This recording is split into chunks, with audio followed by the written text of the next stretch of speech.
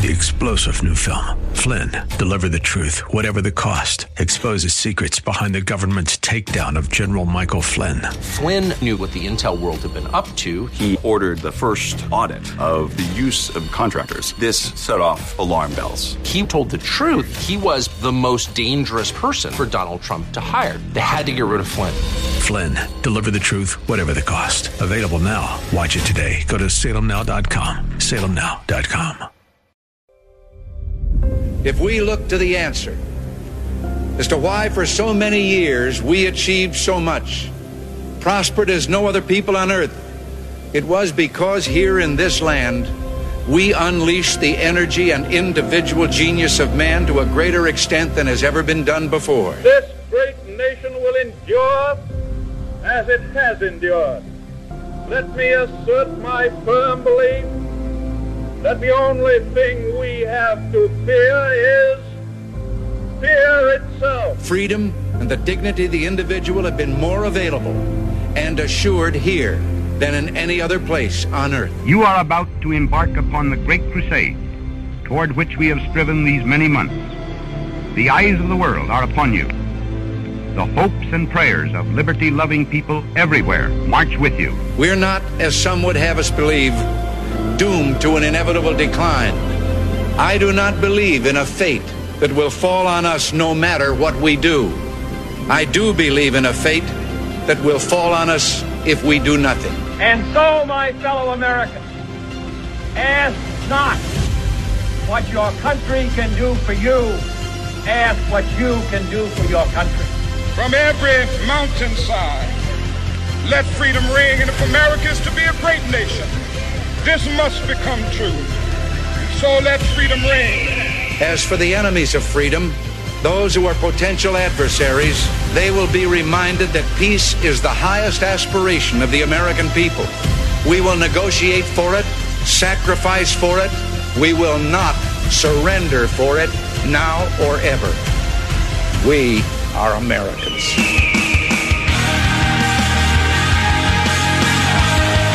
This is Always Right Radio on AM 1420.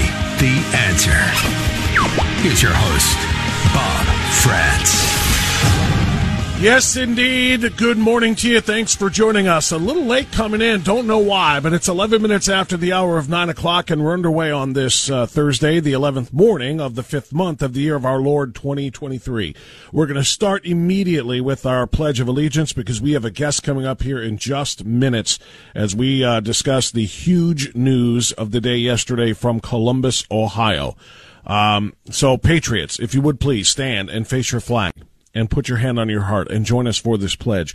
If you are against giving the people a say in whether or not their Constitution can be amended haphazardly and easily, if you really are against true democracy, which is what was affirmed yesterday in the Ohio State House, well, then you don't have to pledge your allegiance to this flag. You don't understand what liberty is anyway. You may instead take a knee next to that unemployed ex-quarterback over there. For the rest of us, I pledge allegiance to the flag of the United States of America and to the republic for which it stands, one nation, under God, indivisible, with liberty and justice for all. So if you don't know what I'm talking about, if you were somehow buried in an avalanche yesterday and you just climbed your way out of it and you don't know what's going on here, let me tell you what's going on here. Yesterday was D-Day. It was the deadline day, obviously, for the Ohio House to make a decision and have a vote and pass a resolution to hold an August 8th special election in order to decide and let every Ohioan, everyone, one person, one vote for everyone, how it's supposed to work, decide if they want their Constitution to be easily amended or if they want it to take some work, like a 60% threshold. You know, something similar to what the United States does when it comes to changing the Constitution. 75% of the states must vote to do so. Many other states, most other states, have a much higher threshold, like a 2/3, which would be 66%. 60% is still, truthfully, probably a little bit low. But This is what went on yesterday. It was an extremely important day. It had to get done in order to have a special election in August for all of the reasons that we've been discussing on this program for the last several months. We all know. I will give credit where credit is due. I will continue to affix blame to where blame is where it is appropriate. And I will tell you this. I was going to start the program today with the familiar sound of Kool and the Gang's Celebration, because that's how I felt yesterday. I felt like celebrating. We finally got the Speaker of the Ohio House of Representatives, Jason Stevens, who is still holding a stolen gavel. Don't get me wrong. I am not going soft on this issue when it comes to the steal of 22. But we finally got him to do what needed to be done, and it was almost done with the help of the rest of the 22. But it wasn't. 5 of the 22 still stayed out of it. In other words, they didn't stay out of it. They actually they actively voted against it. They voted with the minority Democrats. And we're going to identify those 5. We're going to make them more famous than they are now, because we're going to make them infamous. This I can promise you.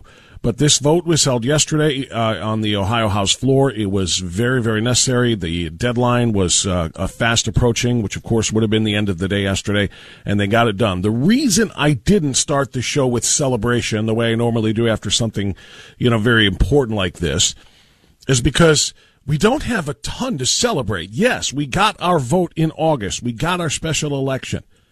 But now the work really begins.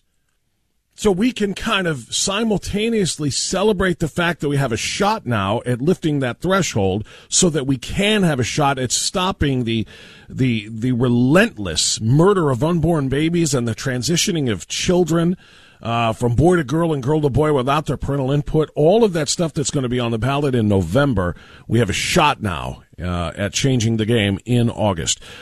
Joining me now, I told you we had a guest coming up, and he is on the line, I am told, is State Representative Gary Click, who is one of the leaders and one of the driving forces behind getting the special election on August 8th set. Representative Gary Click joining us now on AM 1420, The Answer. Good morning, Representative. How are you, sir? Good morning, Bob. I am fantabulous. This is a great day in Ohio. We are moving forward. We're giving the people their voice. We're giving them the chance and the opportunity to protect the Constitution. And as I tweeted a little while ago, I have not seen the Democrats so mad since Lincoln signed the Emancipation Proclamation. They don't want to give people the voice, but we're here to do it. Well, let's start there, Representative Click, because the gallery yesterday in the State House was filled with protesters, screaming radicals who were livid and furious that this was even being brought up for a vote, and they wanted to convince as many Republicans as they could to join the Democrats in voting against this special election. And the fact that they were unsuccessful now, they say, means that democracy died in Ohio. They said that this is an attack on democracy. Your response?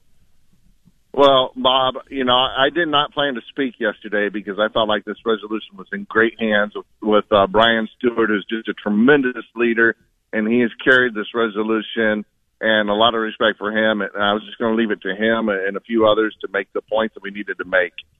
Speaker asked me if I wanted to speak ahead of time. I said no.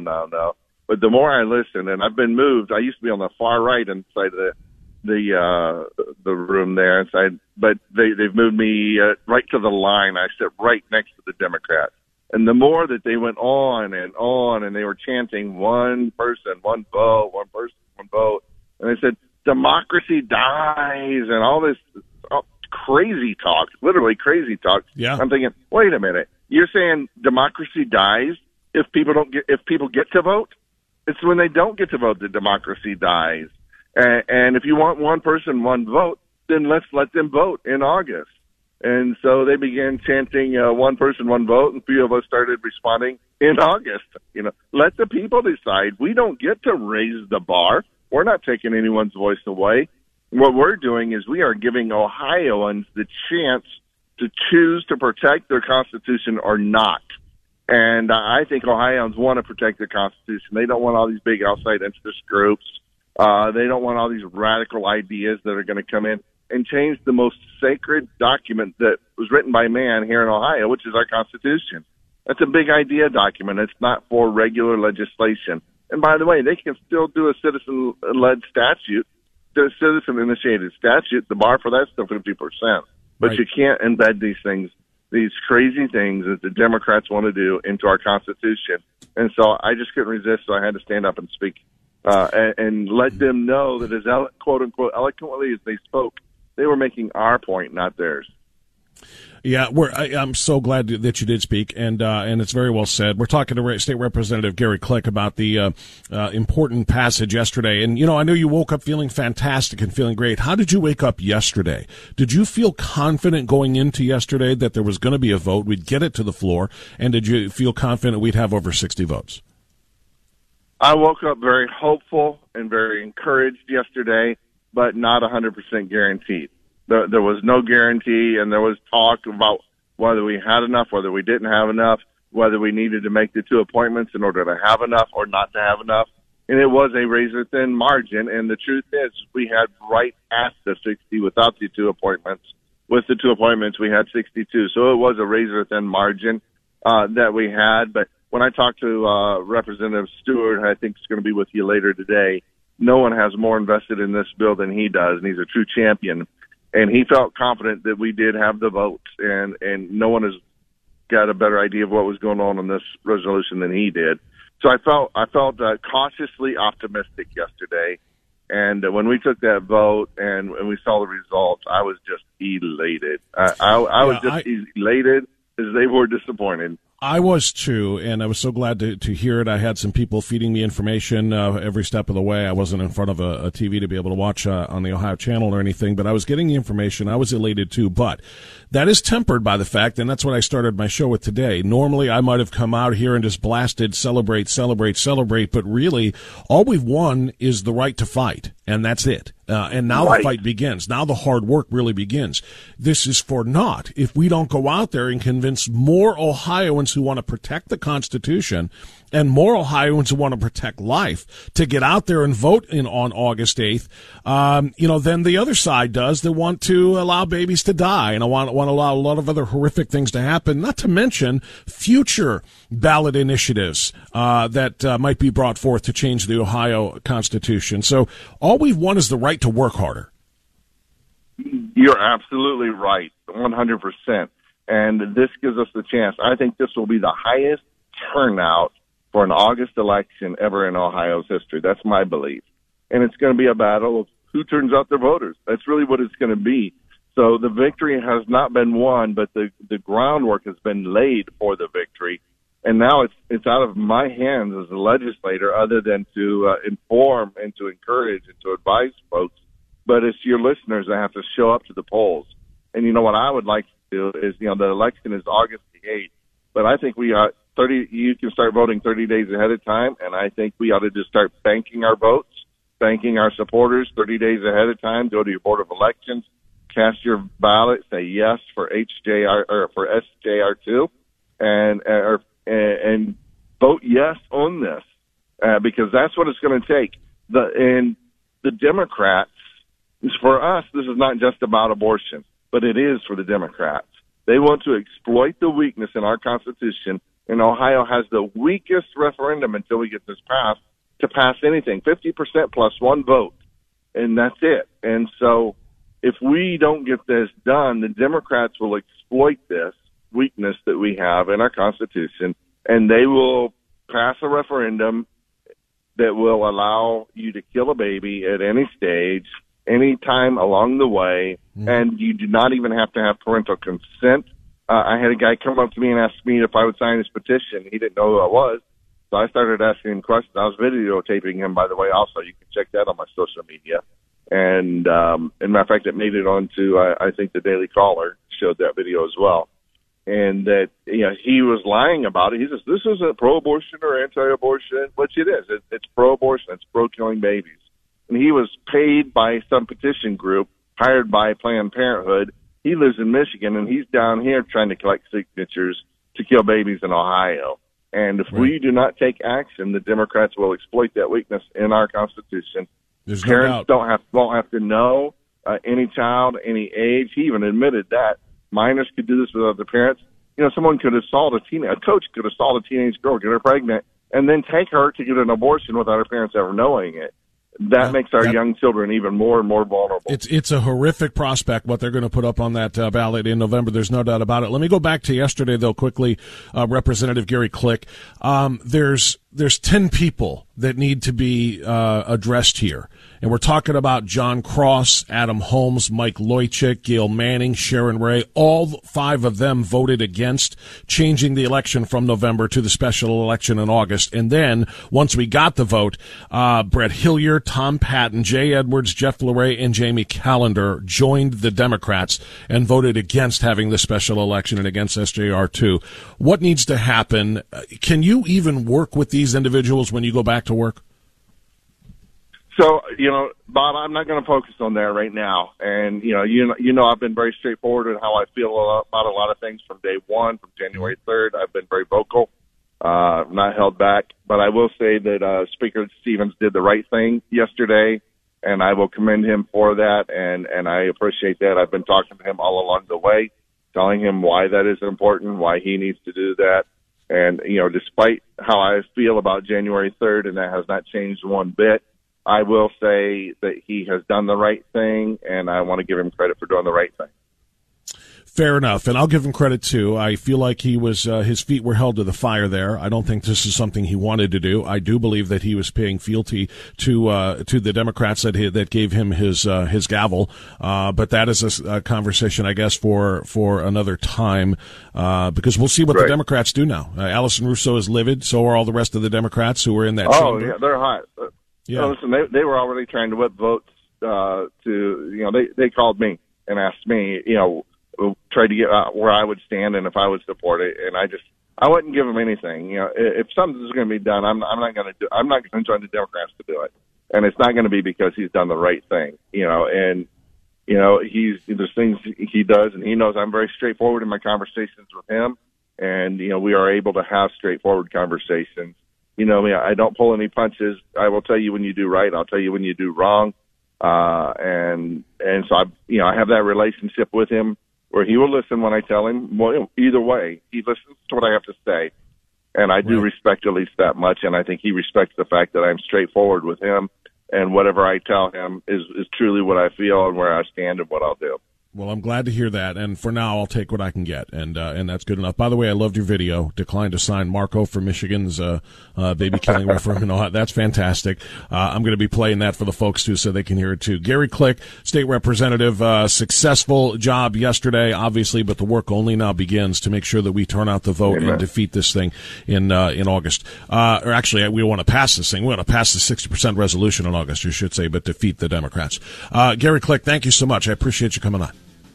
Thank you, Bob. You're a true champion. God bless you. Thank you. God bless you, too. It's 9:26. He mentioned Brian Stewart, State Representative Brian Stewart. He's going to be joining me as well. That'll be in the 10 o'clock hour. We're loaded today, just so you know. Coming up after the bottom of the hour break, Judge Janine Pirro will join me. We're going to talk to Dr. Everett Piper at 10:10. We're going to talk to Brian Stewart at 10:35, state representative, get his perspective on what happened yesterday. And, of course, we welcome you when we can get to you, 216-901-0945, right here on Always Right Radio, AM 1420, The Answer.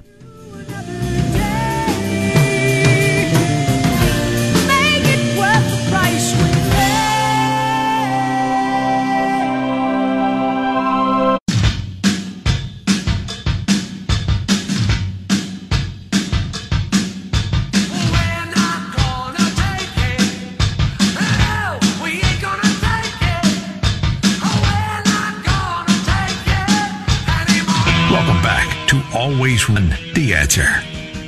You hit the nail on the head. You said tax evasion.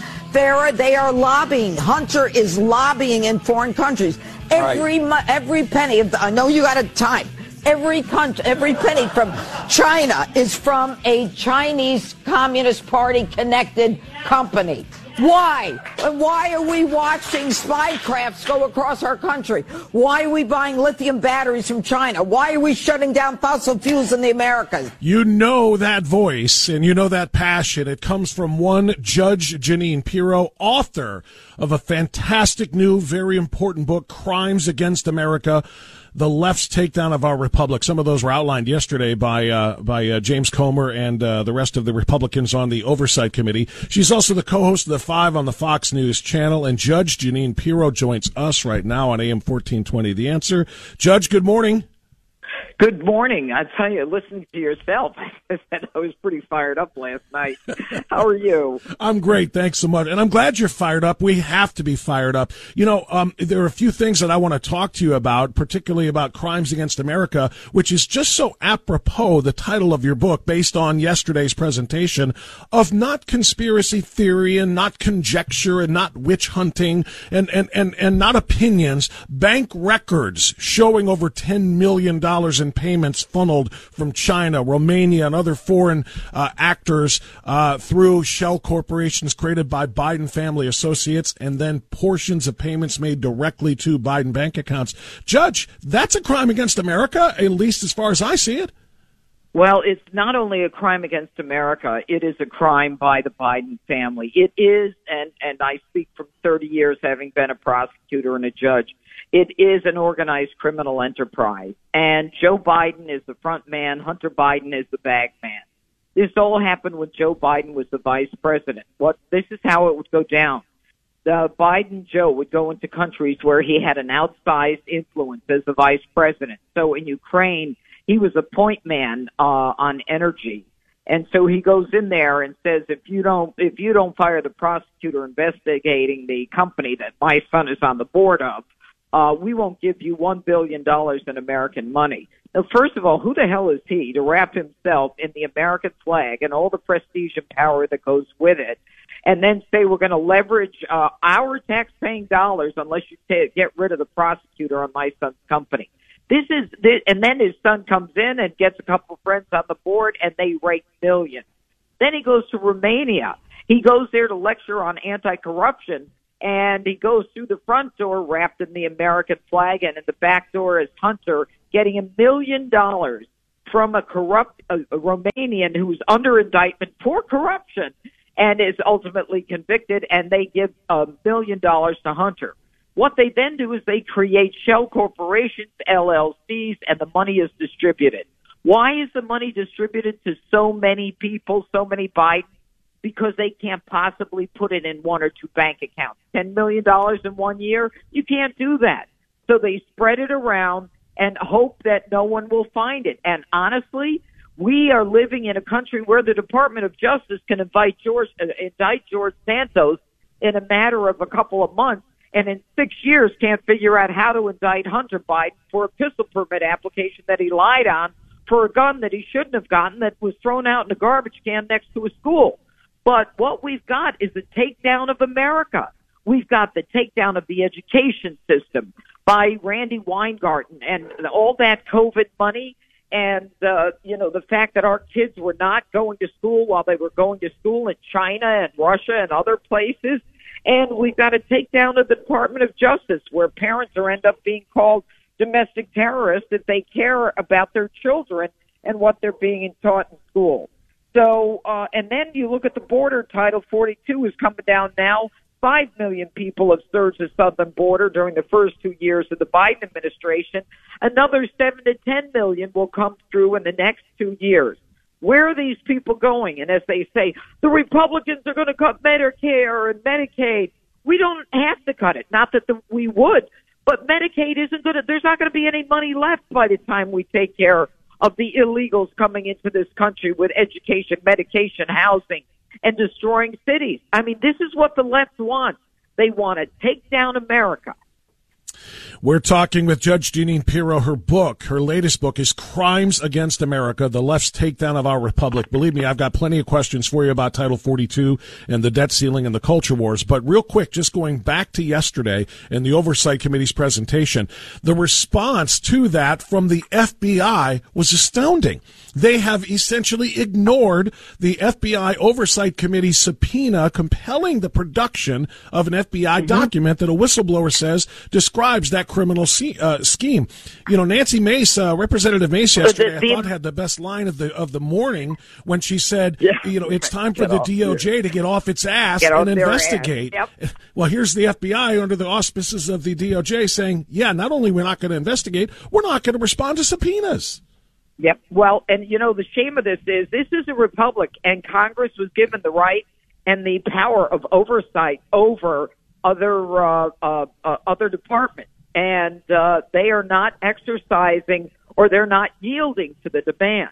And that is what's going on in that small example of what we've seen over the last few years when the Democrats have been in power. They will ignore a subpoena. They will ignore crimes. They will indict you for a crime that they've committed, and they walk free. This is something that I think people need to recognize is creating a leftist socialist America where the world leaders look at us and laugh at this president of ours who, you know, walks away when people in the press ask him questions, and then the press don't even care. You know, you would think the press would get involved in some kind of investigative journalism, but they just fall right into place like some kind of a leftist, Marxist, socialist group when they say, oh, that laptop is Russian disinformation. Okay, it's Russian disinformation. Weren't you the head of the CIA? Why are you lying to the American people? And they agreed that they did it so Joe Biden would have a talking point when he debated Donald Trump. This is, and it goes beyond just that. It's the suppression of the First Amendment. It's the suppression of the fact that people are not now being allowed to express themselves, and not just in terms of education. How about law and order? You get arrested, you get let out immediately. Now, I prosecuted enough pedophiles in my life to know that a pedophile, as soon as he gets out of jail, is looking for the next kid to molest. And they let them out and say, oh, no, this is social justice. They have to be free. Hogwash. It's time for law and order in this country. And we've got homeless living in the biggest cities, and you know they're fornicating, they're defecating, they're open drug markets, and they pass legislation so that they can do these open drug markets. This is lunacy. It is all of that. Judge Janine Pirro is our guest. She is, of course, the co-host of the Five on Fox News Channel. She is also the author of Crimes Against America, The Left's Takedown of Our Republic. Let's talk about the end of Title 42 and what we are seeing right now. Literally, and just in the last 4 days, they're having over 10,000 illegal crossings a day. And here's the thing. The White House said on Monday, Judge, that Biden would veto immigration reform this bill put forth by the GOP. It would require finishing the wall. It would require more Border Patrol agents and more financial incentives for those agents to do their jobs. It would end catch and release policies and all kinds of other initiatives to better manage that humanitarian and security crisis at the border. Why is Biden killing that before it even gets to a floor vote? Because this is what he wants. He wants America to be flooded with illegals. This isn't something that they don't know is happening. You know, where they clean up border areas so someone can go down and say, see, everything is fine here. What they want are people who are going to come into this country and vote Democrat. And they are doing that, and they are not allowing for any kind of vetting. I mean, I want to know, look, we're all immigrants. Let's make that clear. We're all immigrants. We came here. Our families came here legally. They come here and demand rights immediately. They demand the education, the medication, the housing. You know, we're giving them phones. We're bringing them, we're flying them all over the country. We're busing them into the interior. Here in Westchester County, New York, where I live, they're flying them in the middle of the night for the last 2 years and then denying it. And in the end, what they want is an America that is, you know, nothing more than a globalist landing spot with benefits. We are no longer a sovereign nation. We are no longer a nation that is protected by borders. Come one, come all. I want to know, who's a pedophile? Who's a thief? Who's a rapist? Who's a murderer? Who's an MS-13 gang member? Hey, you want to come here and work legally? God bless you. That's what, you know, we want that. We need workers. But I want to separate the two. I want to know who's coming here to work and who's coming here because of the drug cartel. The drug cartels are literally in controlling the border. Fentanyl is coming from China through the Mexican border. They already have arteries throughout the United States where fentanyl is being used to poison and kill American kids. We've had 100,000 die in the last year. How many more this year? For 2 years, fentanyl didn't even come off of Joe Biden's mouth. Not that the man could do a press conference in any event. But there is no concern for the American citizen.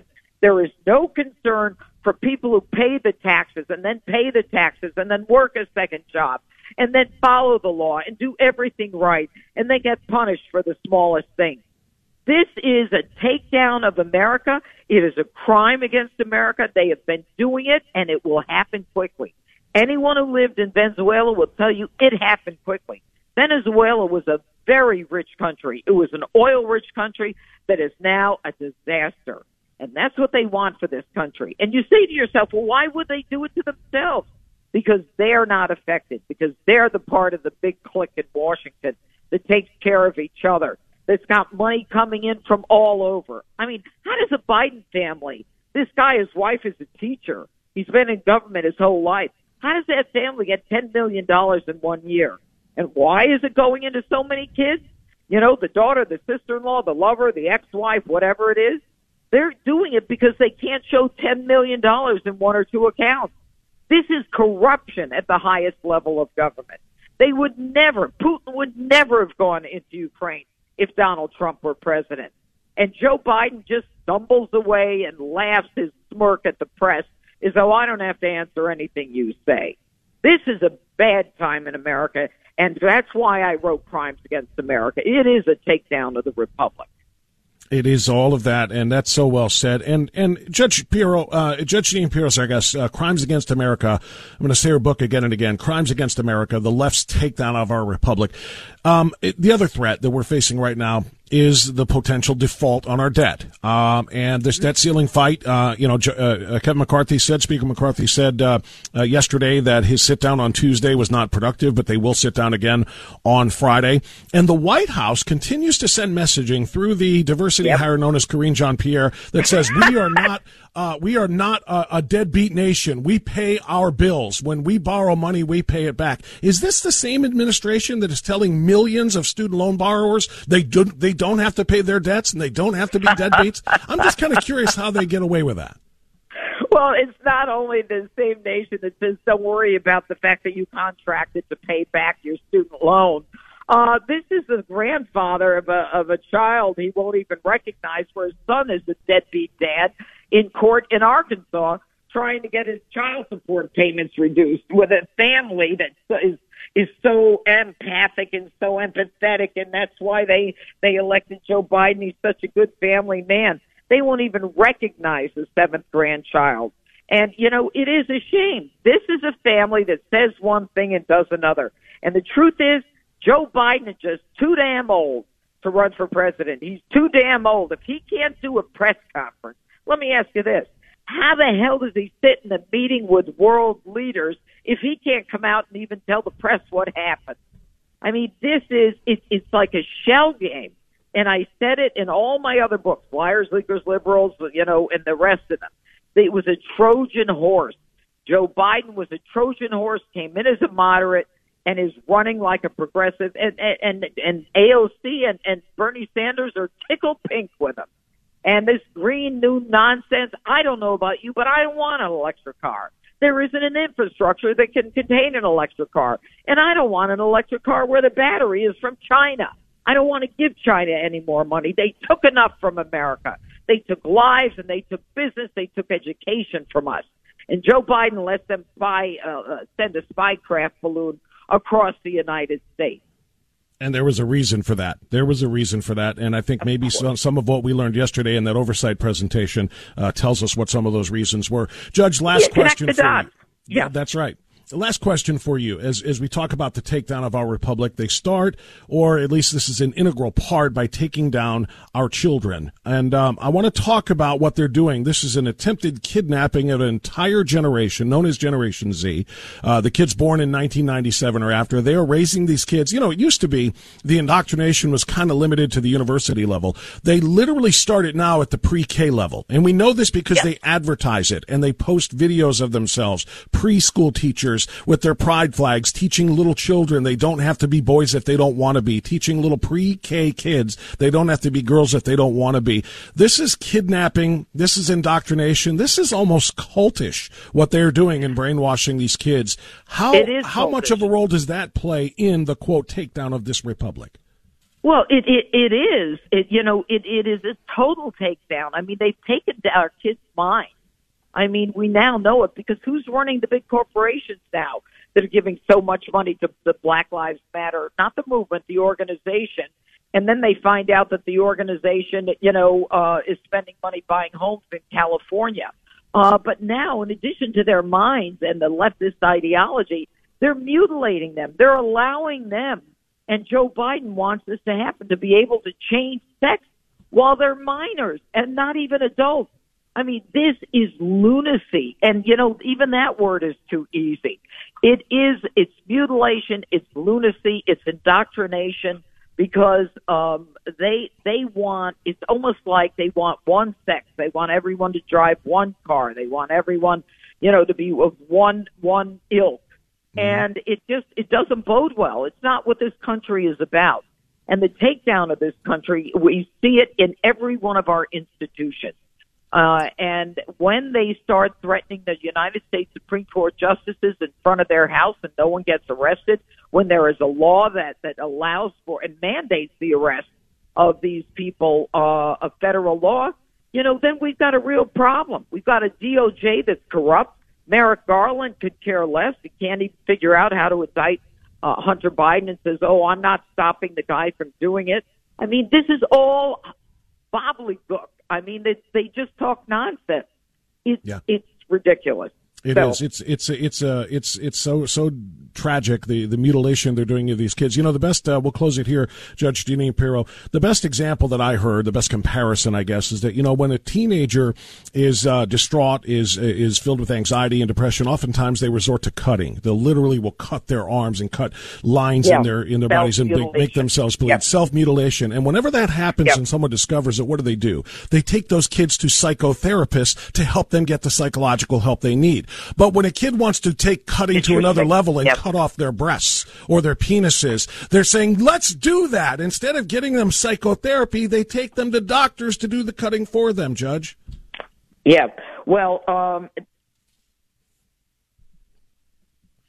I think we just lost Judge Pirro. Oh, there she is. Sorry. Yeah, we got you back. Go ahead, Judge, please. It's almost as though they're nullifying their role as a human being. They're like a eunuch. They're nothing. You're going to think this way. You're going to act this way, and we're going to control you. And it is something that is beyond even my description. I don't know how to describe it. I find it stunning. And you know what? I think that in terms of businesses, what we saw with Bud Light is an example of how America doesn't buy into that crap. But at the same time, if they go after the kids, then they'll have them in a position where they are just like willing sheep, just doing whatever they want. Well, Judge, you said you can't describe it, but I think you can, and you've done it in this book. It's Crimes Against America, the Left's Takedown of Our Republic. If anybody can put it into words that we can consume and understand, I know you can. Your previous books are a great indicator of that. So, Judge Pirro, thank you so much for the time. God bless you. I appreciate you very much, and thank you for the great work you do. Thank you, and thank you for the time. Bye-bye. Thank you, Judge. That's Judge Janine Pirro. The book is Crimes Against America, the Left's Takedown of Our Republic. Cannot recommend that highly enough. Now, it's 9:54, so we'll take a time out here. We got to get caught up. I told you we're loaded for bear today. We got Dr. Everett Piper coming up after the top of the hour. We've got State Representative Brian Stewart coming up at 10:35. So we are loaded up, and we got a lot of work to do. Stay here on AM 1420, The Answer. Who's that lady? Beautiful lady, lovely lady. You and I have a rendezvous with destiny. We'll preserve for our children this, the last best hope of man on earth, or we'll sentence them to take the last step into 1,000 years of darkness.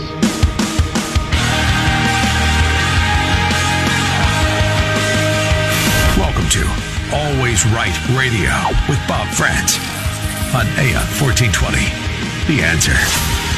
Onward we roll on this very, very busy Thursday edition of Always Right Radio, AM 1420, The Answer. It's 8 minutes after the hour of 10 o'clock. It's the 11th morning of the 5th month in the year of our Lord, 2023. Thanks again to State Representative Gary Click. Thanks also to Judge Janine Pirro. We've got State Representative Brian Stewart coming up after the bottom of the hour to talk about yesterday's very, very important events in Columbus. But right now, it's time to once again re-engage in the culture wars. And one of our leaders in this battle is Dr. Everett Piper, who joins us once again. He's a best-selling author. He's a columnist. He is a radio host. His program is called The Rebellion, by the way. Get that wherever you watch or rather listen to your podcasts. He is also a former university president. And Dr. Piper, it's good to have you back. How are you this morning? I'm doing great, Bob. Good to be on your show. So we're going to start. We've got three things we're going to discuss, Dr. Piper, but we're not going to go in the order. I want to save the rebellion commentary about the circular firing squad of conservatism in a moment. But I want to start with your most recent column for the Washington Times. For those who don't know, Dr. Piper's columns are they run every Saturday, right, Dr. Piper, in the Times, Washington Times? It varies. Sometimes I submit them every Friday for a deadline, and sometimes they put them in Friday, sometimes Sunday, but over the weekend, yeah. So hunt for them starting on Saturdays, and you may find it on Saturday, you may find it on Sunday at the Washington Times website. So, Dr. Piper, I always like to pick out a line or two of your columns when I read them to kind of summarize and to lead us into a discussion, and this one is going to be the consequences of abandoning truth have had a devastating effect on our culture and the way we live our daily lives. That's a comment that you made in the answer to the question about artificial intelligence. Is it good for education? And just to give people a little thumbnail sketch here, education is not information, and information is not necessarily education. Are they, Dr. Piper? No. I'd argue that they're the antithesis of one another, and you know that's the basis of my column. Mm-hmm. This argument, well, it's not an argument, the burgeoning artificial intelligence discussion. And, you know, just a handful of years ago, we all looked at that with maybe some curiosity, and it was kind of an interesting academic discussion, but I don't know that I thought this AI stuff would become as dangerous as it is today, but indeed it has. So basically, we need to answer the question, is education about information, or is it about something else? Is it more than that? And I would argue as an educator that it's much more than that. I mean, you can acquire reams of information and still be a very uneducated person. Just being able to access information on your iPhone, for example, with your thumbs, doesn't make you an educated person, but you could have access to volumes of information. But if you don't have the ability to critique that information and to tell the difference between what's true and what's false, what's right and wrong, what's beautiful and ugly, and what's evil and what's actually just and good. If you don't have the ability to understand, critique, and digest the information that you're getting, whether it be via Google, your iPhone, or even in a classroom, you're not an educated person. You're nothing but a sponge, and you're just regurgitating the things that people have fed to you. And frankly, that's what's wrong with the educational establishment right now. We think we're educating people when all we're doing is giving them reams of information. Think of it this way, Bob. If you implanted a chip in your brain that did exactly what your iPhone does, so that you don't have to use your thumbs any longer, you can just access your iPhone via your thoughts in your brain, well, you'd have access to everything immediately. Whatever information you want, it's there. But are you educated? No, you're not. And the other danger of AI, in my view, is not just far that off, Dr. Piper. I'm sorry to interrupt, but that's not far off, is it? No, Elon Musk is talking about that. I like Elon. I think he's a great guy, but I've watched one of his podcasts. I don't know whether it was TED Talk or what it was, where he was talking about in the very near future, why carry the iPhone? Why not just have a chip implanted into your brain? Well, sounds great, doesn't it? But what does that chip access? Does it just access information, or does it access morality? Does it give you the ability to think critically? Does it generate or does it foster a virtuous society, or is it just a society with volumes of stuff at its fingertips? Or in this case, you don't even need your fingertips any longer by virtue of this chip. And then what about the information? Where's it coming from? The founder of Google is saying he wants to create a digital God. We've talked about that before. Yes. Well, if God is digital, and that means all God is information and not morality, not justice, not virtue, not being able to tell the difference between good and evil, if all it is information, then whatever that AI God is nothing but all the junk and all the stuff that's been programmed into it. Guess what? It probably has been programmed to think global warming is absolutely a fact, and that it'd be better off to have fewer human beings in the world rather than more. It's probably been programmed to buy the LGBTQ lie that women don't exist, that they're nothing but a fabrication and fantasy of a social construct of dysphoric and delusional males. So all of a sudden, this God of information is giving you all this junk and all this garbage, and that's all you're going to learn? Because you no longer have the ability to do what you and I are doing right now, and that's think critically, debate, argue, and have a good, robust exchange of ideas pursuing truth, because truth is bigger and better than just information. That makes sense? It makes perfect sense. And, I've been actually thinking about doing an entire show on AI and the threat that it poses in the near future. Because what you just said, I mean, the most important part of education to me is not learning stuff, like you said, gathering information, a sponge that is, absorbs it and then, regurgitates it when it's squeezed. It's learning to learn. That's what makes education so valuable, learning to learn. For example, I cannot remember at any time in my 5+ decades on this planet that I've ever used algebra. But I had to learn algebra, not because of what I was learning, because it was teaching me how to problem solve. It was teaching me how to learn, which I have used. I cannot remember any algebraic principles, but I do remember how to solve problems because of that. And the irony here, Dr. Piper, is that AI doesn't require us to learn. It just gives you the information while simultaneously learning to learn. That's what these new tech gods among us, and I use that small g, are trying to do, is teach the AI to learn from itself and to continue to become, and again, I don't want to get all, sci-fi here with the Terminator stuff with Skynet and so forth, but to become essentially self-guiding. And that's the irony. We're literally teaching the machines to do what we ourselves no longer want to do, and that's learn how to learn. I think it was 2016-17. I was blessed that my board of trustees gave me a sabbatical, and they bought me 5 weeks in Oxford, England, to study at the Oxford Center for Christian Apologetics. And I was a kid in the candy store. I was having a blast studying at the knee of some of the finest Christian scholars in the world. Well, one of the presentations we had then was on artificial intelligence. And the presenter, the lecturer, the professor came in and said, let's suppose this. We've invented artificial intelligence, a mega computer, and we've programmed it to do one thing and one thing only, and that is preserve the human species, to make it the safest world possible for human beings. Let's suppose that AI, artificial intelligence, figures out that the best way to preserve the human species and make it safe is to put each one of us in a 10-foot by 10-foot cubicle, separate from one another, buried 10 feet underground, with sanitized air pumped into it, and feed us intravenously with sanitized food and nutrition. So now we're not going to get diseases because we are not exposed to pollution and bad food, and we won't even be subjecting ourselves to interpersonal conflict like war because we can't talk to one another. We're isolated from one another. The lecturer stopped and said, if AI decides that's what's best for human beings because it'll keep us safe and maybe even preserve our lives to an average of 95 years longevity rather than 75, is that what you want? Is that good for the human being? Is that what human beings were made for? And I hope the answer would be no, it's not good for us.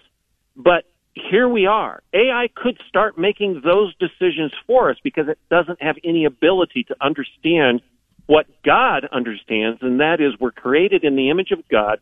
We're the Imago Dei. We're not the Imago dog. We're not supposed to be confined in a pen. we are free human beings with intellectual capacity and cognitive abilities, and those abilities to critique and understand good and evil, right and wrong, moral culpability is something that makes us human. And just preserving us for an extra 20 years longevity doesn't mean anything if we're nothing but caged animals. That's very well said, Dr. Piper. Very well said indeed. And by the way, Elon Musk, who, as you pointed out, is kind of one of the leaders at the forefront of the tech leaders of this technology, where he talks about wanting the chip and so forth. Even he, along with other tech leaders, about 6 weeks ago, has said this is getting a little bit out of hand and a little bit too quickly. They're calling for a pause in out-of-control AI technology, literally because of the risks to society, as he phrased it. Some have, accused him of saying, he's just behind some of the others, like in the ChatGPT, and so he wants to catch up. But I do think that some of these people realize that what they're creating does have a potential negative impact on people and on our culture, on our society, on our humanity, quite frankly, because we're talking about, we get into the idea of transhumanism. And the reality is that melding, that merging together of man and machine is something that would literally affect all of humanity, and it would essentially dehumanize us. And even Elon Musk and some others seem to realize that. So there's got to be some sort of at least tapping of the brakes there, and I hope that is what happens. Dr. Piper, it's 10:19. We'll take a time out here. We'll come back and talk about the circular firing squad of conservatism in America. That's next. AM 1420, The Answer.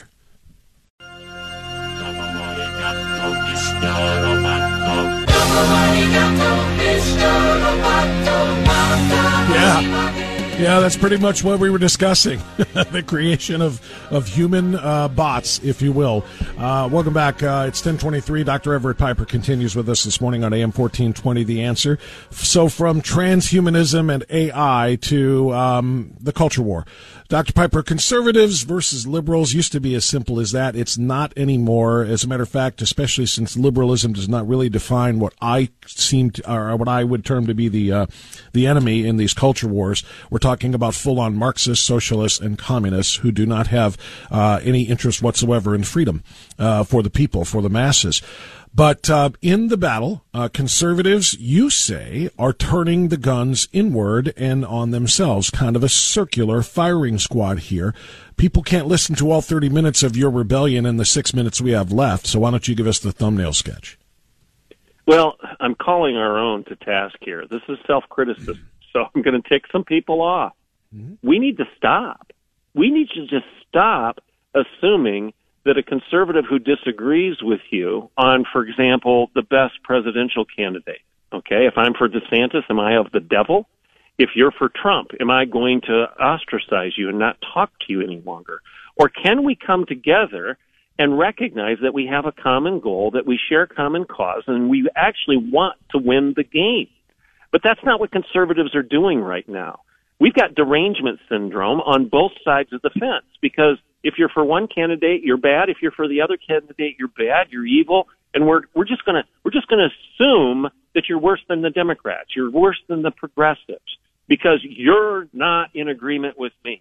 We're dealing with this in small town Oklahoma right now on the issue of whether or not we can stop drag queen performances in our community.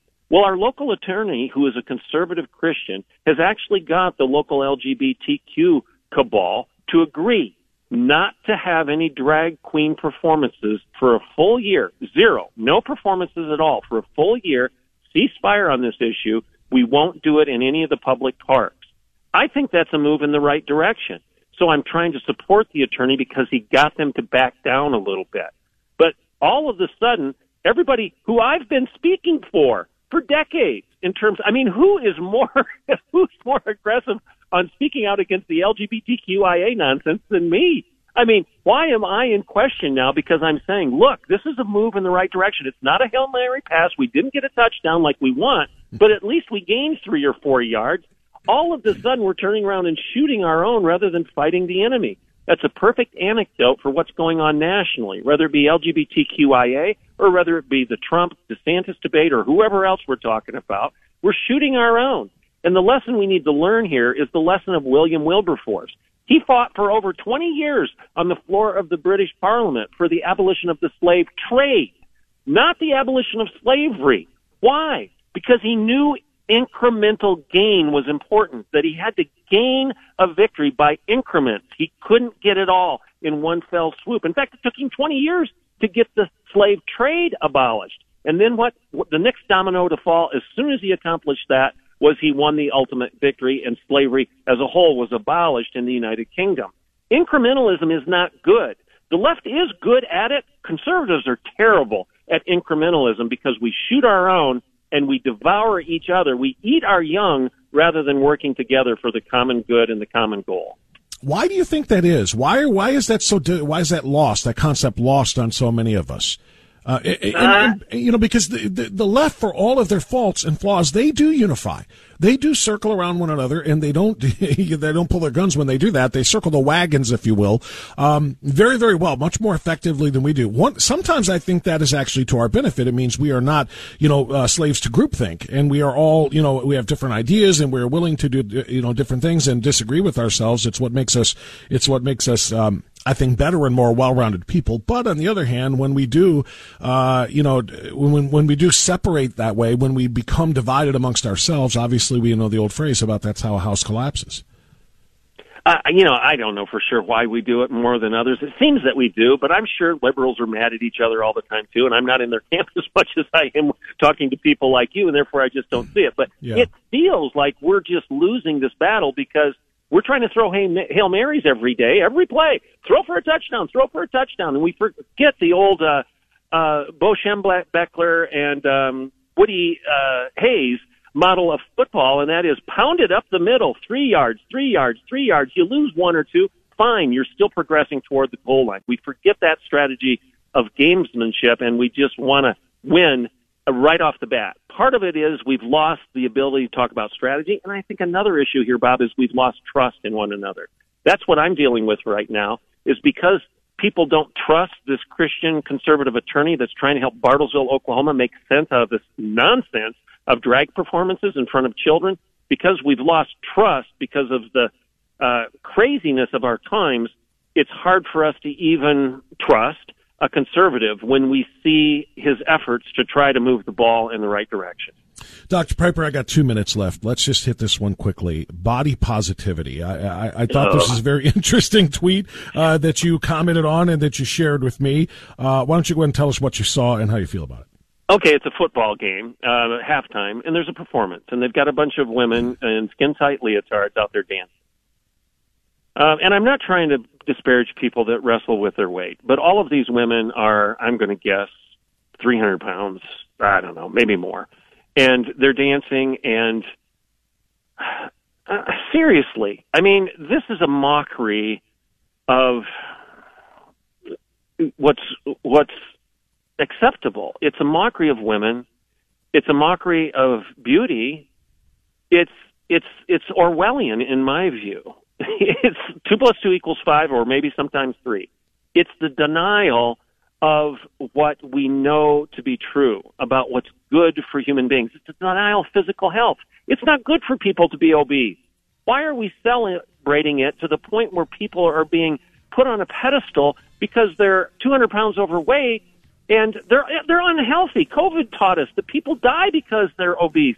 We've known that. Every cardiologist in the world has told us, lose weight. You need to lose 20 pounds. It'd be good for you to do so. But yet this body positivity is causing us to deny everything that's real, to the point we deny beauty, we deny health, we deny everything. 2 + 2 = 5. Maybe sometimes it's 3, but it's never 4. And for you to call this out in the interest of modeling good behavior and modeling healthy lifestyles and healthy habits, as opposed to what you saw there, you're the one who will be attacked for so-called fat shaming. Or yep. For not being inclusive of all different body sizes. And you're not saying these people should be ostracized, but they also shouldn't be celebrated for something that is not. And by the way, I struggle with my weight. I go up and down like a yo-yo, and I'm on an upside right now, so it's not a good thing for me. So I believe me, I get it. But you know what I don't do? I don't go out there and show my out of shape body and model it and shake it as a representation to kids about, hey, this is something you want to look like. You don't want to do that. That's just. I've got that image in my head the rest of the day, Bob. Thanks a bunch. There you go, Truffle Shuffle. There you go, Josh said from the Goonies. Dr. Everett Piper, thank you so much. I appreciate it, sir. We'll talk to you soon. All right, blessings. Bye-bye. All right, it's 10:31. We're late. We'll come back on the other side of this newscast with State Representative Brian Stewart on yesterday's huge accomplishment in the Ohio State House. That's coming up on Always Right Radio.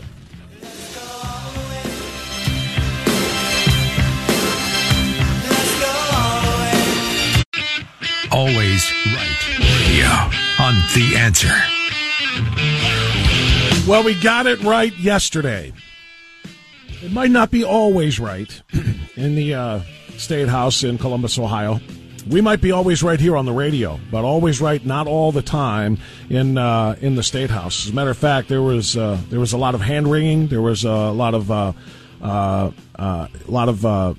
pressure. A lot of people were worried. A lot of anxiety.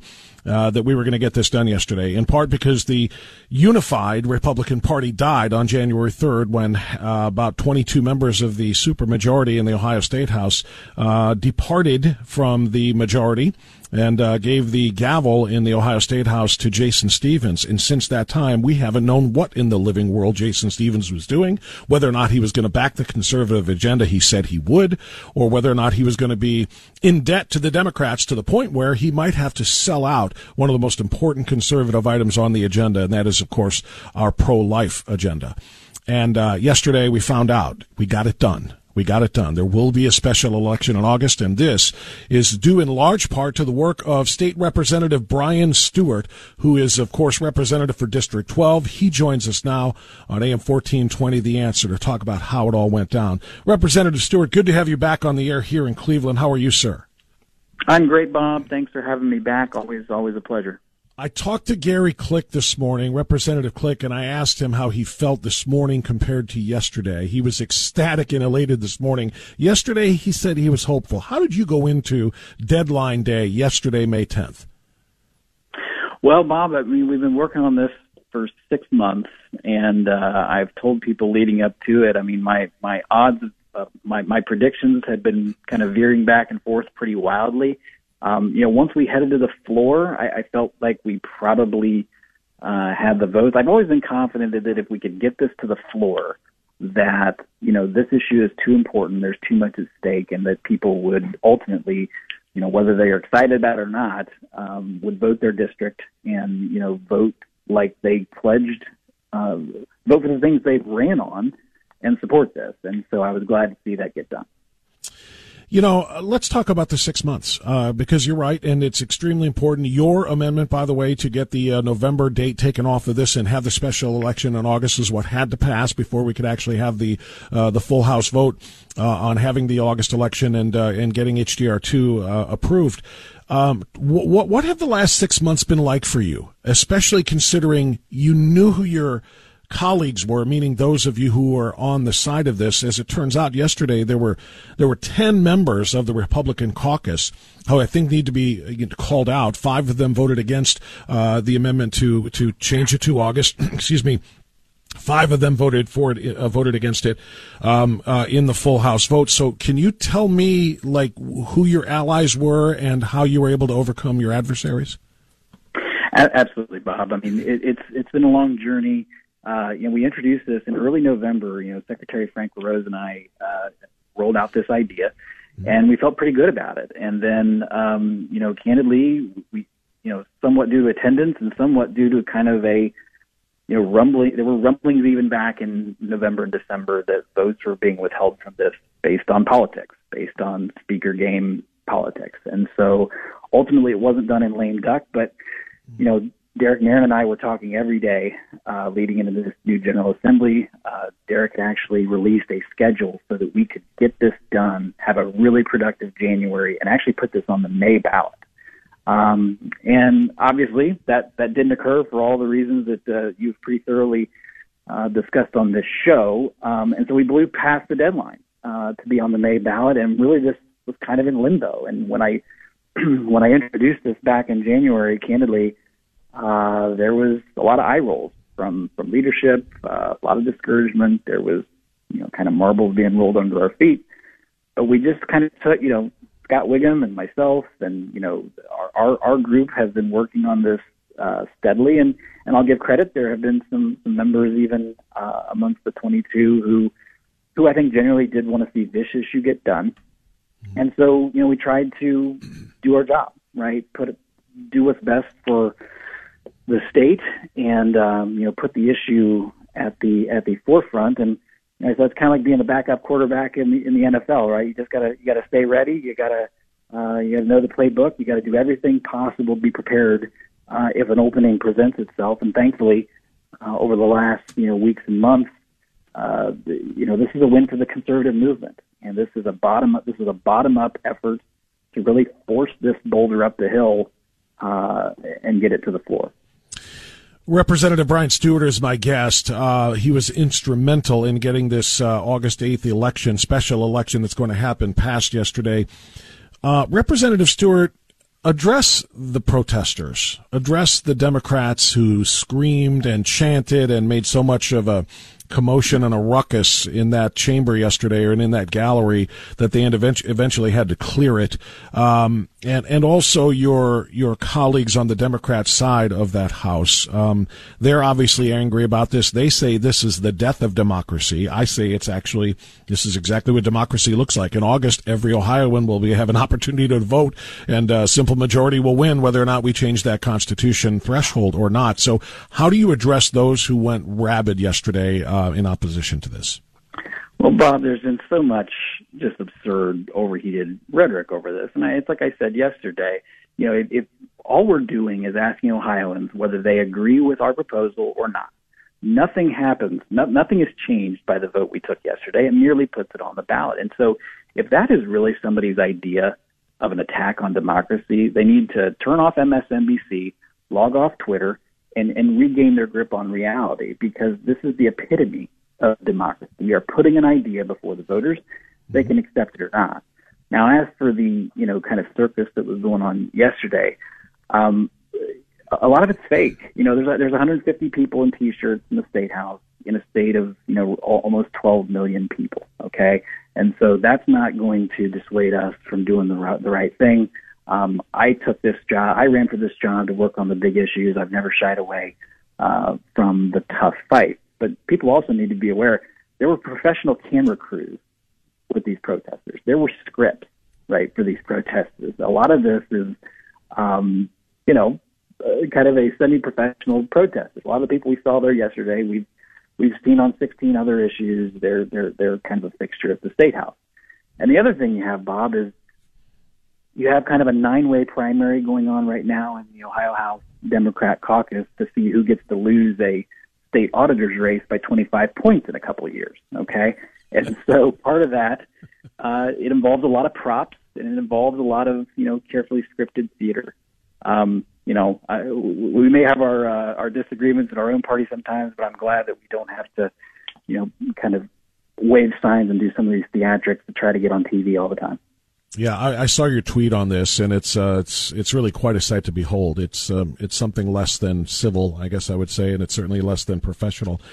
As I said to Representative Click this morning, I breathed a big sigh of relief as I saw the votes come in and saw that total yesterday, but I refrained from celebrating. And that's because we haven't won anything. All we've won is the right to work a lot harder. Because that's what we have in front of us now. It's one thing to get the ballot on, or to get the special election ready to go in August. It's another thing to win it. What is the strategy? How do we crank out enough voters? They're going to have certainly going to have a get out the vote machine out there to try to stop this. So, what's our strategy for making sure we win the thing in August? Well, it's going to be a team effort. It's going to have to be all hands on deck. I think any statewide campaign, and this is nothing new to your listeners, any statewide campaign that's going to be successful has to be organized. It has to be, we have to have all of our conservative groups rowing in the same direction. We need all of our voters to be, paying attention and ready to vote. At frankly, not the best time. I would have preferred this to be in May, but we're going in August. And so we got to raise awareness. This needs to be the issue in the conservative movement. This should be the issue every single day. We need no Republican in the state to wake up on August 9th and say, oh, gee, I didn't know there was an election yesterday. Because in a lot of ways, this question is for a whole lot of the marbles. And it's not just about one issue, it's not just about two issues. It's about the future of our Constitution moving forward. This is increasingly going to be the way that the left attempts to make policy in our state. And we need to open our eyes and understand what's being done and take some steps, just like we did in the federal Constitution, to put some reasonable safeguards on the Constitution so that it's not just a policy-making document, but it's actually a governing document. Yeah, and that's so very important as well. We're talking with Ohio State Representative Brian Stewart. Big victory yesterday, but again, it's a victory that's limited in scale because now the hard work really begins. The real victory will come in August. So does that mean that other conservative items are tabled for the time being? You know, we're sitting here celebrating this yesterday to a degree, as I say, but, there's backpack bills and there's Save Women's Sports Acts, which is, of course, Representative Click's. We want this stuff to get done, too. I don't know what the legislative calendar looks like, but can we get these things done? Can we walk and chew gum at the same time while also pushing people and, like you say, all hands on deck for August? Well, I certainly think so. I think we've been prepared to walk and chew gum for the last 6 months, but obviously, we have some pretty strong disagreements on a whole lot of things within the caucus. I don't know that that's going to change, but we need to try to make it work. And so, we passed the Save Women's Sports Act out of a committee again. I hope that comes to the floor soon. I'm on the committee that's hearing Gary Click's SAFE Act, relating to, transgender surgeries for minors, right? I hope we can get that out. I mean, I kind of look at Florida and I see how much they got done in, 90 days, and you're a little frustrated that we've got these ideas that are sort of, sitting around. So, we've got a budget still that we would like to make, we hope comes back from the Senate a whole lot better than it left the House. And, that's another opportunity for us to get good conservative wins done. So, I look at tomorrow and I'm glass half full, right? We came together and did the right thing on a big issue. I'd like to keep it going. Yeah, I would too. These things are very, very important. And again, I don't know what the working relationship will be like amongst the Republicans in this, in this House now. Like I said, there's 5 who did not vote yesterday with you for this. They sided with the Democrats, and I've been wanting to make them infamous for a long time. We're really the gang of 22 has been, but now I need to say the names of Brett Hillier, Tom Patton, Jay Edwards, Jeff Luray, and Jamie Callender, because these individuals voted against this yesterday. They have cast their lot now, I think, with the Democrats, and I don't know what that's going to mean going forward. Will there be, the ability to mend fences and work with these people to get these other important issues that you and I just discussed passed? Well, thankfully, Bob, a lot of the other issues that we want to get done only need 50 votes, and so when you count numbers, we should be able to knock out a few of these things in fairly short order. It's about the frustrating thing in the House sometimes is that it's not really a matter of how many votes it would have on the floor. It's getting it to the floor to begin with. And where you have these opportunities for, 5 to essentially, the opinion of 5 to outweigh the opinion of 62. We need to get away from that. We need to get back to, and I think that's why. But it's much tighter when you're in committee, as you point out. Getting it to the floor is different than winning the floor vote. Some of these people, if they're on the same committees, can kill these things. That's my concern. Correct. I'll give you an example. We've got. I'm on the committee that has Gary Click's SAFE Act, but for some reason, we have 7 Republicans and 5 Democrats, which means we can really only lose. We really can't even lose 1 Republican. Mm-hmm. It doesn't have to be that way. That was a choice. If you look at the Senate, those committees are much more reflective of the supermajority that they have. So, yeah, you've nailed it. We're dealing with some constraints that aren't always obvious to people at a first glance, but we're committed to showing up every day and making this work. And I hope that tomorrow starts the momentum to get those things passed. Well, you have been there every step of the way, obviously, in getting us to where we are now, particularly with the August vote.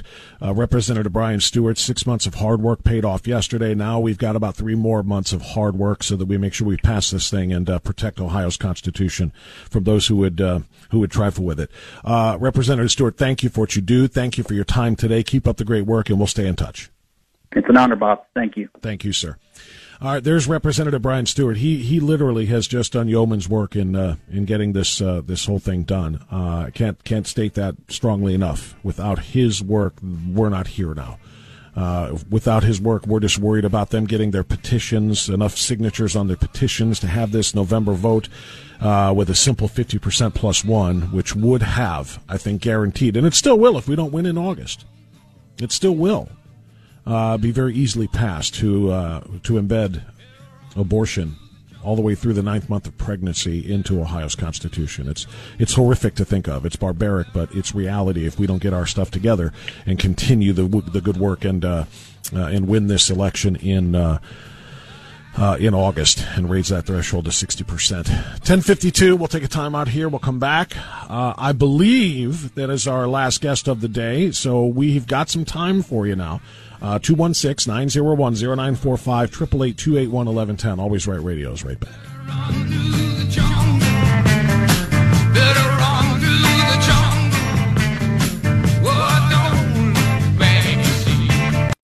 Highly recommend going to the webpage, WHKradio.com, and look at the podcast page, and you will see all of the shows that we do, and look for today's date. This will be posted in about an hour after the show.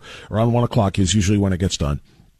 But if you missed any of these interviews, go back and listen to them because they're good. Now, the best part about this is hour number 3 is guest free. So this is an opportunity for you to weigh in on all of what you heard. If you want to talk about whether or not you think August 8th is going to go our way, what you think we need to do to make sure that August 8th and the special election results in the increase in the threshold of the Ohio Constitution being amended to 60%, I want to hear from you. 216-901-0945. However, if you also want to talk about, or instead, if you want to talk about the invasion of the United States by millions and millions of foreign-born people looking to come into our country and take advantage of the most weak, spineless, pathetic presidential administration in the history of this great nation, and immigration laws that allow an open border, catch and release, and literally the invasion of the United States, if you want to talk about the end of Title 42 today and why it is that the Biden administration is going to surrender our sovereignty in the way that he is, I welcome those calls too. 216-901-0945 and 888-281-1110. This is happening today. We've been leading up to this. We've been talking about it. We've been warning. And now we have to start looking at the realities of it. They're coming here. They're coming to Cleveland. They're coming to your suburban communities. They're coming to the Midwest. They're coming to Indianapolis. They're coming to Chicago. They can't not, because they're coming across by the millions. You understand that? 1.5 million this fiscal year alone, and the fiscal year doesn't end until October. Over 5 million in the last 2 years. They're coming here by the millions. They aren't all staying in Texas and Arizona, New Mexico. They're not staying on the border. They're coming throughout the United States, and they're absorbing resources like you cannot believe. That's what Judge Pirro talked about. I want to hear from you at 216-901-0945 right after this.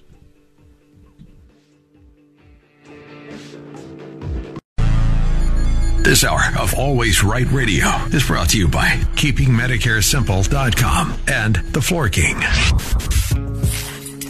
You and I know and do not believe that life is so dear and peace so sweet as to be purchased at the price of chains and slavery. If nothing in life is worth dying for, when did this begin? Just in the face of this enemy? Or should Moses have told the children of Israel to live in slavery under the Pharaohs? Should Christ have refused the cross? Should the patriots at Concord Bridge have thrown down their guns and refused to fire the shot heard round the world? The martyrs of history were not fools, and our honored dead who gave their lives to stop the advance of the Nazis didn't die in vain. Where then is the road to peace? Well, it's a simple answer after all. You and I, have the courage to say to our enemies, there is a price we will not pay, there is a point beyond which they must not advance. This is Always Right Radio with Bob France on AM 1420, The Answer. Hour number 3 underway now, 9 minutes past 11 o'clock. Thank you so much for being with us on this Thursday. It is the 11th morning of the 5th month of the year of our Lord 2023. The 10th day of the 5th month of the year of our Lord 2023 went well yesterday. Better than I thought it would, I have to admit. I really wasn't sure what to expect because I still don't trust the leadership of the Ohio House, Speaker Jason Stevens. I still do not trust the Gang of 22. And as we found out yesterday, we had good reason not to trust particularly Tom Patton, Cuyahoga County's only Republican in the House, stabbed every Republican voter in the back. Maybe it was anger. Maybe he was still ticked because they censured him. I don't know. Maybe he has just flipped and he's a full-on Dem. Maybe he's not even trans anymore. Maybe he's going to actually declare Dem. But the trans Dems, at least 5 of them, stood up yesterday and said, to hell with babies' lives. They stood up yesterday and they said, to hell with the constituency that gave us our jobs. Look, this is a red state. The people of Ohio have been consistently voting red, presidential election after presidential election. They have been red in the gubernatorial races. They've been red in virtually all of the statewide races, state office races. Obviously, they gave a supermajority to the House and to the Senate.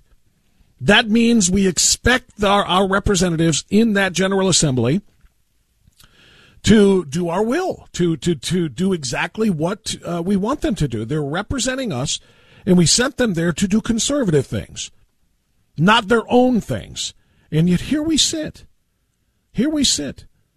Some of them, the majority of the trans Dems, the Gang of 22, did go ahead and do the right thing yesterday, including Speaker Stevens himself. But it took them literally waiting until the very last minute yesterday, because yesterday was deadline day, and 5 of them still did not come along. Tom Patton, full-on trans Dem, now just probably straight Dem. Brett Hillier, Jay Edwards, Jeff LaRae, and Jamie Callender. All of them just stabbed their constituencies in the back and, again, sold out babies. They sided with the Democrats. And not just babies, but they sold out our whole Constitution, putting it in serious jeopardy every time they want to have one of these ballot initiatives to do something as radical as what they are going to do in November. That's what would happen. A simple majority, 50% plus 1 vote. That's what the Democrats wanted to keep in place, and that's what these individuals helped do or tried to help do. We should also point out the names of some of the individuals who did not even vote to change the language in SJR2 to August from November before they could even have that vote. There were 5 other of the trans Dems, essentially, who stayed true to their form in that vote. And we read those names during the interview that I did with Gary Click this morning. Those individuals should be called out, and I'm looking for that short list of their names now, and I cannot. Here they are. This would be John Cross, Adam Holmes, Mike Loychik, Gail Manning, and Sharon Ray. They voted against the amendment changing the election date back to August 8th, but then they did vote for the final resolution. Surprising, especially when it comes to Cross. And Sharon Ray, who is very, very outspoken in a very, very conservative district in Medina as well. So there are at least 10 Republicans that I'm still not confident that we can trust to help us get out the message in August to vote for the changing of the resolution, or the resolution to change the Constitution, rather, to 60%, to amend it. I'm not going to be trusting of John Cross, Adam Holmes, Mike Loychik, Gail Manning, Sharon Ray, Brett Hillier, Tom Patton, Jay Edwards, Jeff LaRae, and Jamie Callender, because look what they just did. So there's a lot of work still to be done before we can breathe a sigh of relief. A lot of work. You better believe the Democrats are livid, and they are going to do everything they can. They will lie, cheat, and steal and vote 2-3 times if that's what they have to do to win this special election in August. Their rage is going to drive them to crank out numbers. The question is will our passion, not rage, but will our passion drive us to do the same? It is, as Representative Stewart just told me, an all-hands-on-deck approach. But I think there's at least 10 Republicans, the names that I just read to you, that I don't think will be hands on deck for us. So it's going to take even that much more work for everyone else. Sally is in Berea, 216-901-0945, by the way. Let's hear from you. Sally is in Berea on AM 1420, The Answer. Hi, Sally, go ahead. Hi, Bob. I'll be brief for a change. We know that the Dems are already organized, and now is the time to get out the early vote. And I will do anything legally in my power, including any legal ballot harvesting. But we have to reach out to get the early votes. Thanks, Bob. Okay, thank you, Sally. I appreciate that. Yeah, I'm going to have to look into it, too. I don't know that off the top of my head. Is the special election going to be treated like a regularly scheduled election and have a 30-day advance voting, early voting period? I don't know that. Can people start voting on July 8th? I don't know that to be the case. I don't know that it's not the case. I'm pleading ignorance here. I probably should have asked Brett or Gary Click or Brian Stewart about that. But whenever you can vote, whether there is early voting or not, or there is just the regular election day, we've got to get out there and do it, and we've got to do whatever it takes.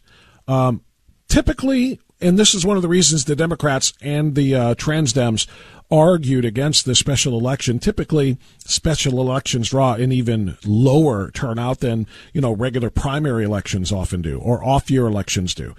And that's one of the reasons they said, this won't be representative of 11 million Ohioans because you're not going to have a big turnout. It's only going to be a small percentage of people, and that may be true.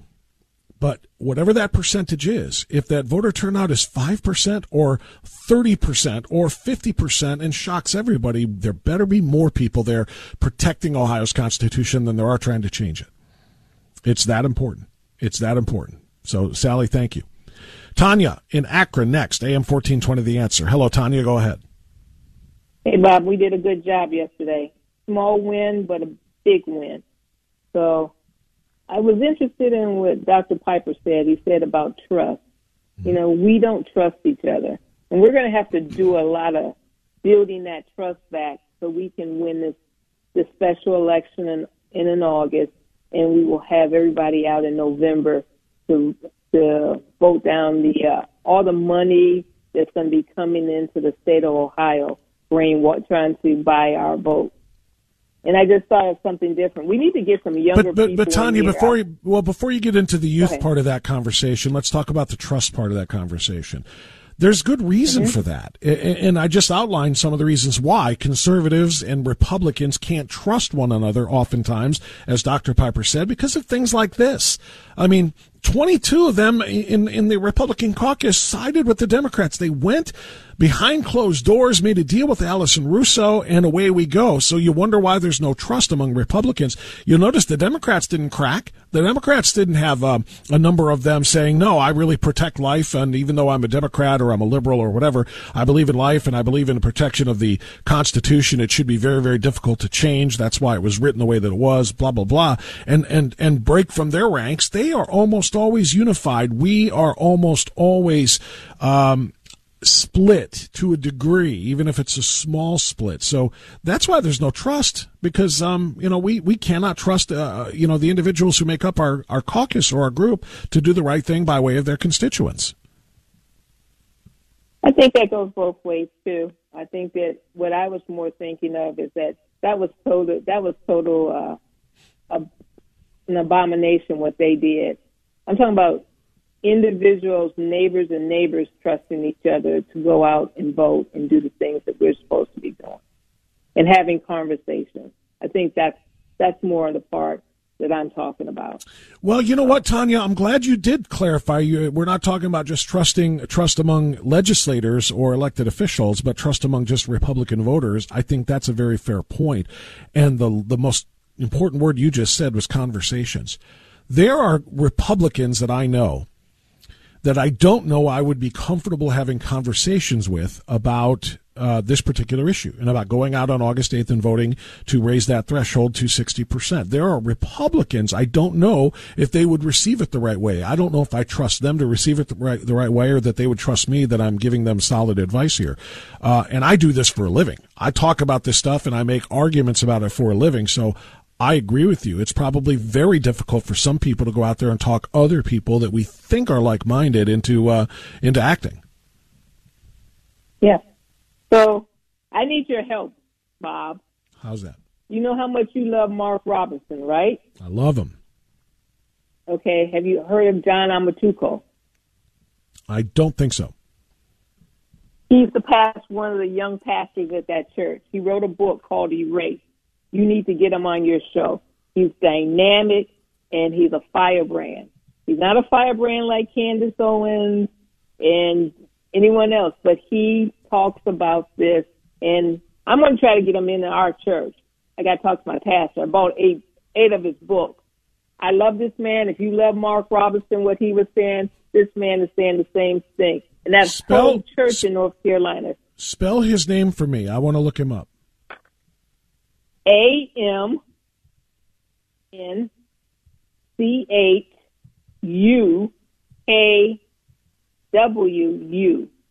You made that up. First name is John.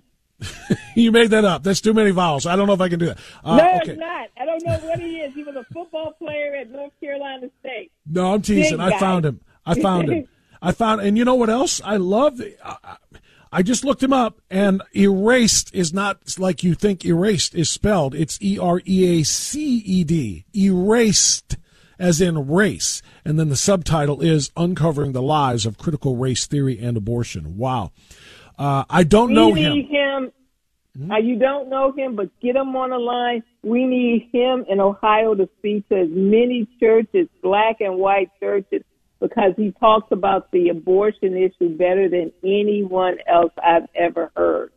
Well, I'm going to take your advice. I'm going to do exactly what you ask. I'm going to reach out. Marianne and Marcy and my team are listening. I'm sure they're on it right now.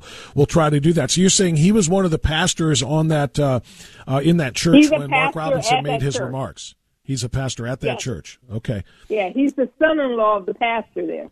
That's the wonderful. That's why he's one of the reasons why I thought Mark Robinson was also a pastor, because he was up there with about 10 or 12 of those guys behind him, all wearing white collars, and all of them were pastors, and they're all cheering along as Mark Robinson did his thing. And I thought, Mark, that's one of the firebrand pastors, and it turns out he was not. Yeah, but we need him, and because someone said they had someone from Michigan here, Christine Camaro from the Michigan RNC. How does she do that in Detroit and win? We need to have secrets of how people are winning. Because even when I'm trying to run in 2023, my son, because wasn't driving, asked me why was I okay going into this church in Hudson? Because he was like, "Mama, you gonna be safe?" I'm like, "Yeah, I'm gonna be safe." Okay. We have to get people out of their shells. I have so many conversations with my friends, and they know I'm on the opposite side of them because they are dying-hard Democrats, but they can't argue against when I say certain things about life, when I say certain things about meritocracy. Well, you're lucky they're still your friends, because most Democrats that I know, or even moderate Republicans that cannot argue against the things that I present, they just end up I end up losing them as friends. They can't win the argument, so they choose. It's like what Twitter does, or did anyway before Elon.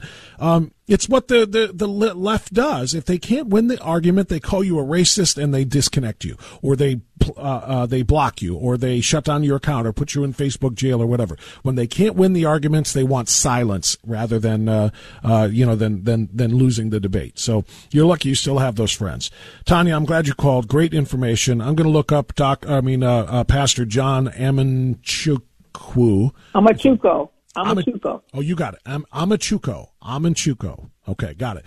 We're going to look him up. We'll try to get him on because I think that's great advice, and we'll continue that. Thank you, my friend. I appreciate your call. It's 11:23. We'll take a time out now and come right back. If you're on hold, stay there. If you're not on hold, get there. We're coming back on AM 1420, The Answer.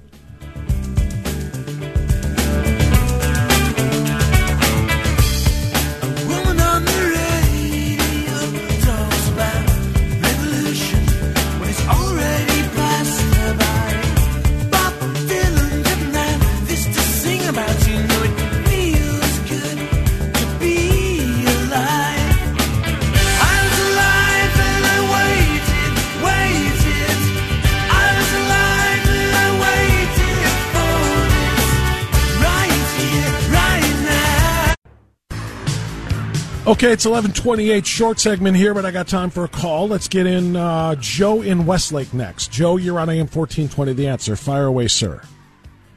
Good morning, Bob. I'd like to offer my opinion that the 60% upcoming vote will actually be a mistake for conservatives. Uh-oh. The reason why, you have to ask, why would someone like Frank LaRose propose this? And the answer is that they know they control the legislature. By stopping amendments to the Constitution, they're going to not only stop leftists in the future, but they're also going to stop us. And we've got hold on. Your phone hiccuped there for a second. I didn't hear that. You said by stopping the amendments, then say it again, please. By stopping the amendments, they will not only stop leftists, they will also stop us. Okay, no, thank you. Your phone just glitched right at the wrong spot there. Tell me what you mean by stopping us. We have two important amendments. One we're already working on, and one is a future amendment. The first one is the right to refuse ballot initiative, which we're still trying to, get on the vote, but it's going to stop mandatory medical treatments such as vaccines. That was probably one of the motivating reasons Frank LaRose proposed this. And there's another amendment that we need to work on in the future, which is to stop Democrats from voting in our primaries. You see, Bob, they know they control the legislature, but they can't stop us when we push our own constitutional amendments. So they want to. I guess my question, Joe, would be why would we need to make that a constitutional amendment? Why wouldn't we just let that be legislated? Why can't we ask our supermajority to close the primaries? Why can't we ask our supermajority to write a law that says we have the right to refuse mandatory injections? Because we don't actually have a supermajority. We have a purple majority. Let's face it, they're dealing with money. I'm trying to put this in a way that's, acceptable. There's a lot of money involved, and if we could rely on them, we would have got HB 248 passed. We would have got the mapping done right. We would have got 10 other things done right. Why do they keep betraying us? It's because we don't actually have a supermajority. They know that. We have a fake majority. You raise a very valid question, Joe, and I appreciate the call. Thanks very much. I asked Frank LaRose yesterday why he wanted to have the special election and why he supports the 60%. I'm going to play that answer coming up here after the bottom of the hour break, and then we'll go back to more calls right after this. Always Right Radio.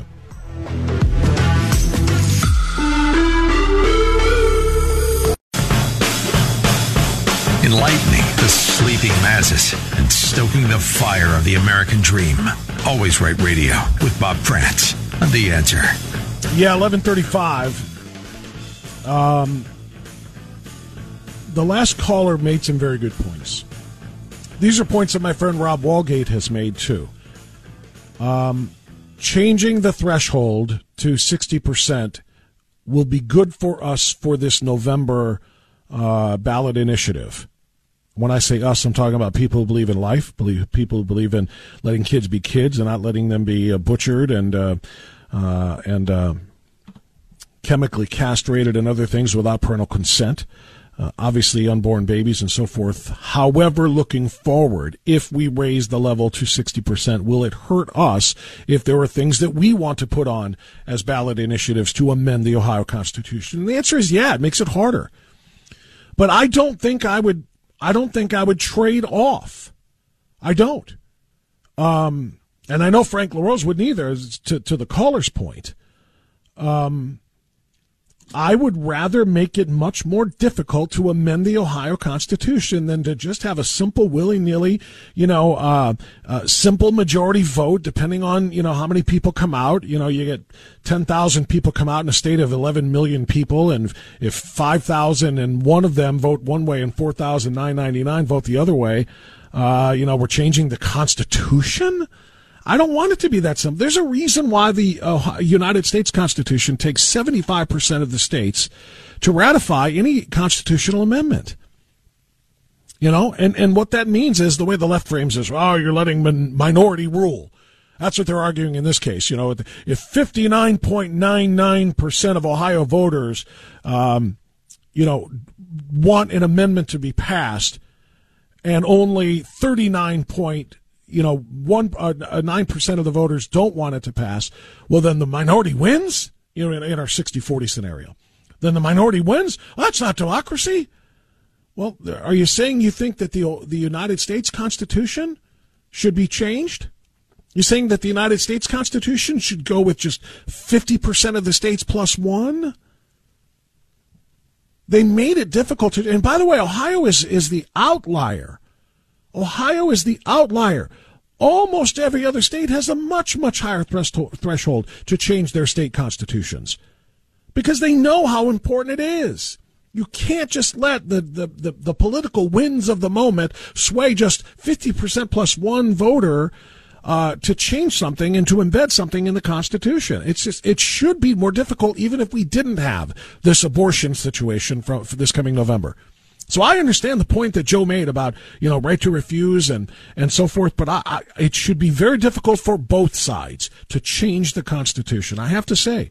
And if our legislators aren't doing the job we want them to do, if they're not the supermajority because it's too purplish, because some of the rhino reds conflict with the deep dark reds, that we rely on to be true conservatives, I get that, then vote for better ones. But I think it should be more difficult to change the Ohio Constitution. I asked Frank LaRose about some of this yesterday, also about why it is we should put this on the ballot in August when just last year, they voted to get rid of special elections. And he said this. Hold on a second. One more time.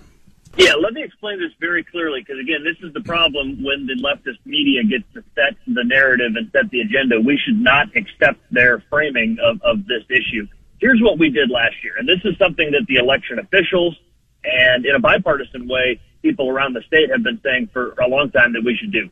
It is a good improvement in public policy to eliminate every August opportunities for taxing jurisdictions to have special elections. That's what we did last year. We said going forward, there will not be an opportunity every August for school levies and for sewer district levies and for park district levies to be snuck when no one is paying attention. That is something that I stand by and was very glad that we were able to get done.